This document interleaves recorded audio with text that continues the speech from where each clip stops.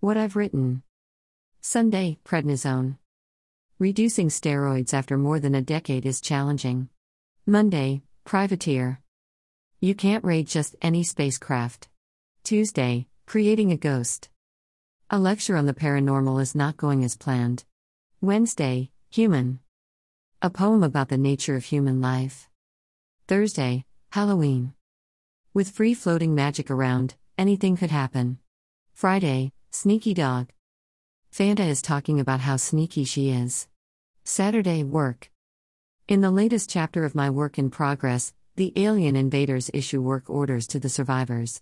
What I've read, reviews Dreamland poem by Grace Y. Estevez Radio Lovely, evocative, poem. Well worth reading. Tibetan Political Prisoners by Sonam Saring, Silent Songs of Sonsno, sometimes a joke is sad and very, very telling. The Man Who Ran Into an Old Friend short story by Eileen Lee. Eileen Lee's short fiction, a bittersweet story about choices not made and decisions not taken. A look at a book. How about a bit of poetry? Poetic Pets. A collection of cute and simple poems about a collection of cute and simple pets.